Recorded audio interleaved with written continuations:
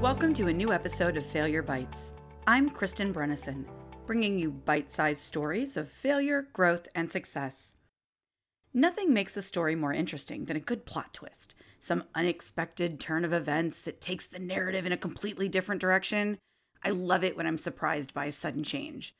Unless, of course, the story is my own and the plot twist is an event that knocks me off my carefully planned path.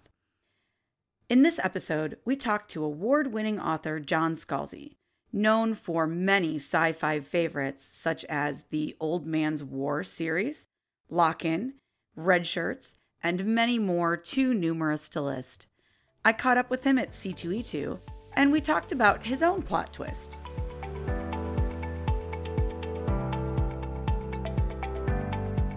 So we're here at C2E2, and I'm sitting here with John Scalzi, who I'm very, very excited to be with. So thank you for taking time out of it. I know it's a very busy schedule. Oh, sure. No, happy to do it. So on this podcast, we talk a lot about failure, success, and how failure is a key part of success. Right. So I would say you are a very successful author. I mean, I like to think so. Yes, it's like, what is your metric? Your metric is, it's like, I have a house. I was able to send my kid to college. I'm not, the cats aren't looking at me like, how do we part him out for food? Exactly. He looks delicious. I do, but but in all those sorts of so by all those metrics, I'm actually pretty successful. So through these years of success and growth, and what's your favorite failure story? If you had a time that had been like... My favorite failure story actually predates when I was known as a novelist. Before I was a novelist, I was still a writer. I've been a professional writer for my entire adult life, starting in 1991. But I was working in 1998 at America Online, which at the time was the largest tech company in the United States, at least in terms of subscribers and everything else like that. And the way that I discuss it to people is that we were the Google or Facebook of the mid-90s. And I was their in-house writer and editor. I was literally the guy, right? Yep.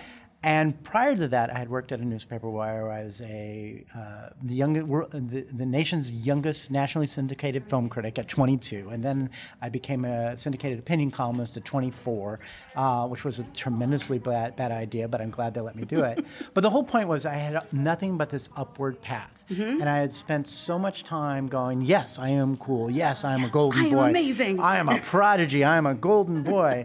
But a lot of that was because of what other people were letting me do, right? Where I was let to be, someone let me be a film critic, someone let me write an opinion column, someone put me in charge of all the writing and editing for America Online.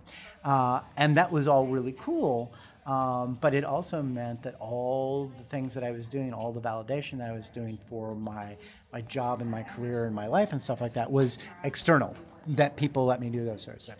And that was just great until the day in 1998 where I was laid off. What happened was my department was dissolved, and everybody else in the department went to somebody else's department. But because I was the only in-house writer and editor, I was a company-wide resource. Everybody used me, and nobody wants to put a company-wide resource on their department's budget. Because why would you do that? Why share? So they were like, nobody wanted to do that. So I was laid off because nobody wanted to, internally hire me. And all my thoughts about who I was and, all the validation that I had, all that external, you are doing this stuff, you are great, all this just went away. It just collapsed. And I went through what I'm absolutely sure was an actual sort of kind of clinical depression for like 2 or 3 weeks because, it really felt like the rug was pulled out from under me. Everything that I valued about myself as a professional writer had just been taken away. And it was really, really difficult. It was the first time in my life, I was 28 at the time, it was the first time in my life that I ever had to deal with something like that.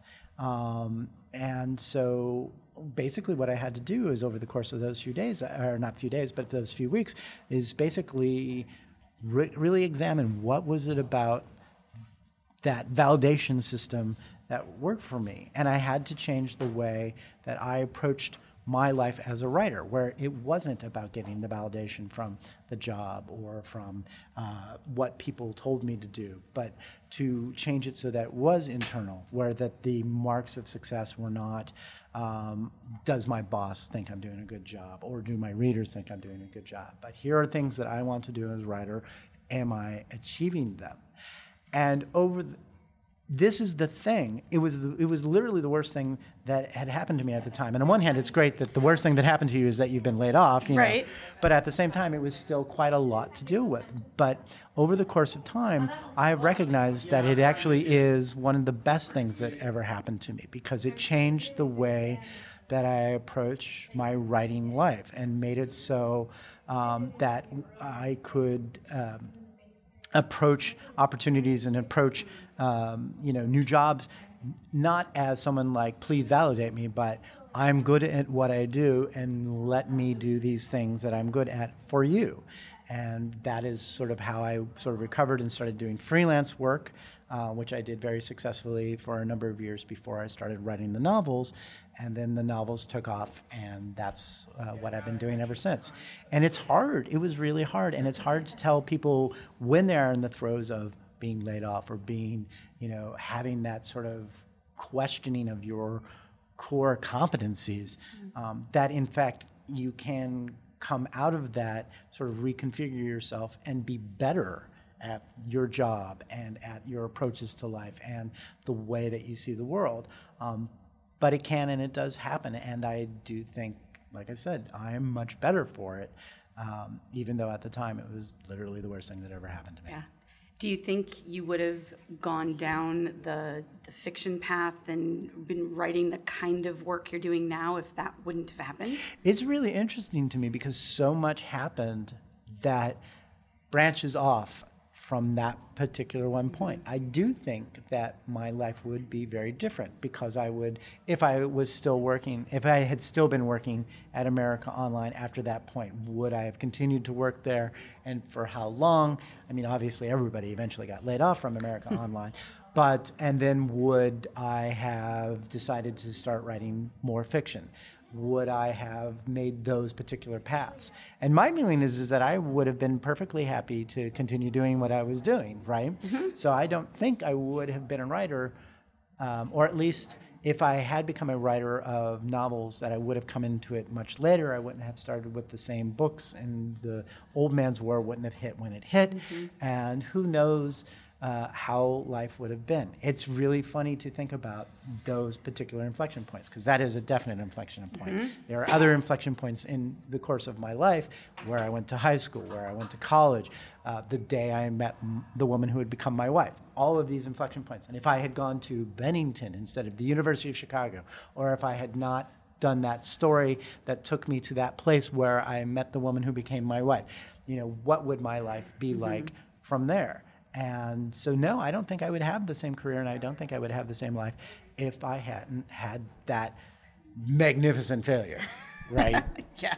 So you take those spectacular failures that are really life-changing. Right. And usually in a good way once you have time to reflect. And right. The thing is that we like to think about life as, it's like this thing happened, and it's a discrete thing. But the fact is life continues to go on. You have failures, and then you sort of recover from them, or you have successes, and you kind of recover from those too, because success can be its own set of problems. And the thing is that it's really difficult to explain to people who are younger, because I've turned 50, but it's really hard to explain to people. It's like there are, in fact, second chances. You do just keep going. Yeah. Right. There may be things that you can't come back from. If you are someone who works in securities and you get arrested for fraud and you spend time in Otisville, then you're not coming back to that. That's a tough one. That's a tough one. But beyond that, if you're having sort of more garden variety failures, then you have a chance to come back from them. And nothing is the setback that you think it is. Nothing is the complete failure that you think it is. I have a 20 and a 21-year-old, and it's been trying to help them understand that message, because they're a young career. Sure. You're going into college going, I expect to know all of this stuff. You're like, no, you're in college for a reason. You're You're going to learn. You're going to learn.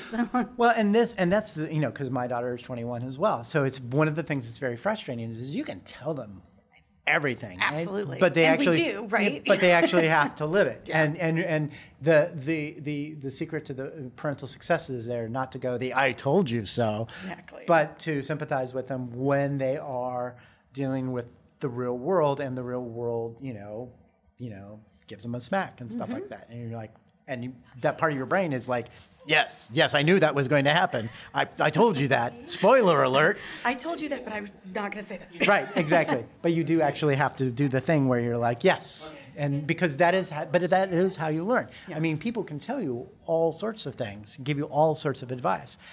But that part of your brain that's like, well, maybe that was right for you. Yeah. But you have to have that experience. And if you don't have that experience, then you won't concretely learn it in the same way. So any kind of closing final advice to people who are listening to this and who might be in that situation where something catastrophic just happened, right, and they need something to push them forward? Just that tomorrow is another day, and it really is. You will have a failure. You will have to sit with the failure. You will have to live with the failure. But the question is, does the failure become a roadblock, or does the failure become a detour? Right? And if it's a roadblock and that's where you stop and that's where you stay, then there's nothing you can do with that. Mm-hmm. But if it's a detour and you find your way around it and you route around it and you get back to, maybe you get back to where you thought you were going. Maybe you go someplace completely different. But the point of it is that if you do that, if you route around it, you will find life goes on, opportunities present themselves, and where you may end up may not have been where you originally planned to go, but it might be the place that you need to be. Excellent. Yeah. Well, thank you so much for your time and for sharing your failure story with us. I really appreciate it. Sure. Glad to do it. Enjoy the rest of the con. Thank you.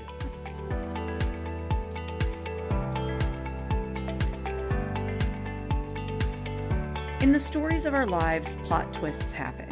John's story helps us see that sometimes events that feel like a catastrophic failure at the time can really be the device that sets us on a new path.